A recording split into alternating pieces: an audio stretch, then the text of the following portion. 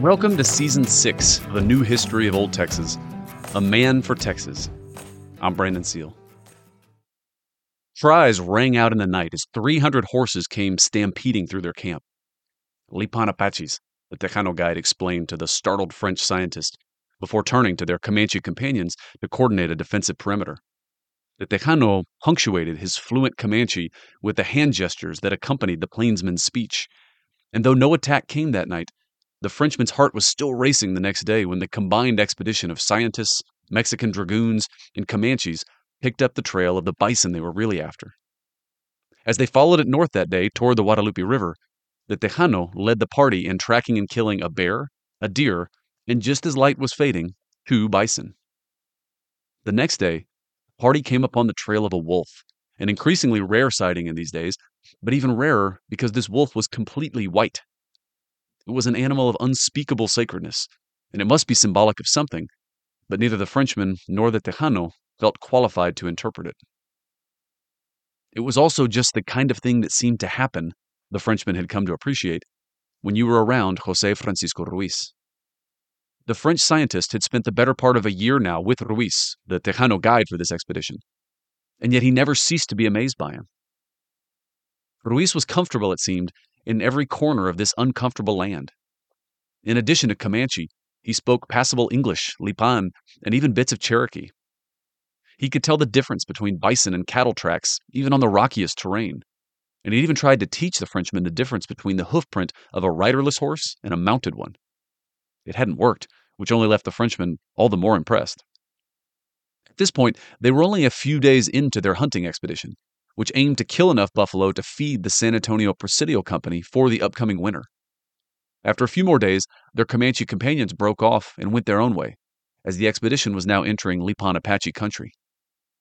The 2 great horse peoples were still wary of each other, as seen by the commotion a few nights earlier, but they'd lived largely at peace for most of the last decade. A peace, incidentally, brokered personally by the same José Francisco Ruiz, and consummated by a trip all the way to Mexico City with both Lipan and Comanche captains, where they were received by the newly coronated Mexican emperor.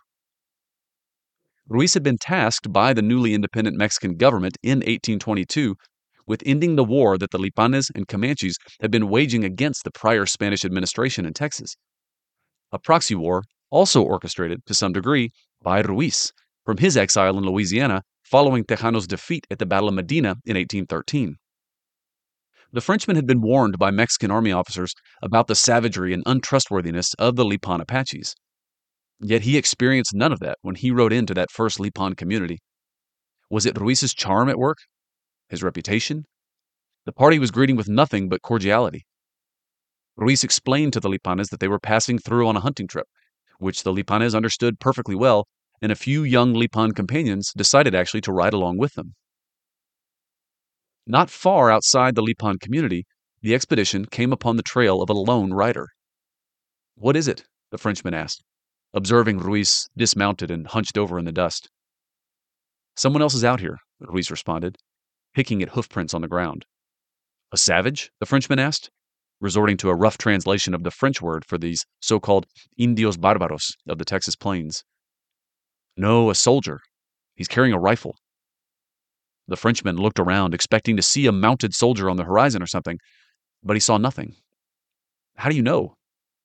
"Well, he's carrying his musket across his pommel," Ruiz said, and then pointed at the broken limbs on either side of the faint trail.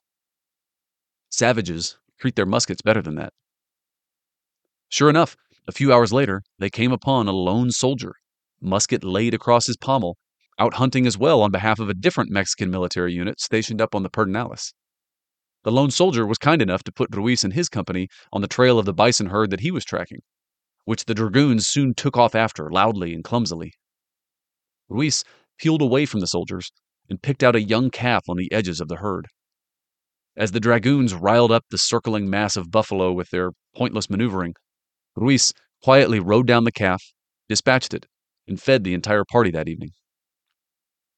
The Frenchman didn't really doubt it, but he had to wonder if all the stories that he'd heard about Ruiz could really be about the same person.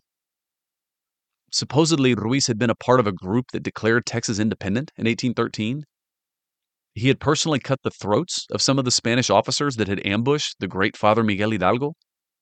He'd been left in command of the Tejano forces at the ill-fated Battle of Medina and almost turned the tide of the battle with 2 late desperate charges.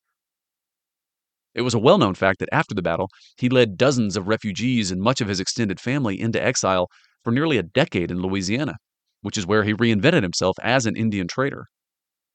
His decency, his fairness, and his hard-won experience dealing with many different kinds of people had made him, the Frenchman eventually realized, perhaps the most well-known man in the state. When immigrant Indians from the United States started arriving in Texas in the 1820s, they quickly learned that the first man they should seek out was Ruiz. Quote, "Good man, no lie, good friend to the Indians, Ruiz," end quote. A decade later, Sam Houston would reaffirm this reputation, recognizing that, quote, "The great influence of Colonel Ruiz with the Indians and his perfect knowledge of their character entitle him to be consulted in everything important," end quote. By that time, of course, Ruiz had been elevated into the Senate of the newly independent Republic of Texas.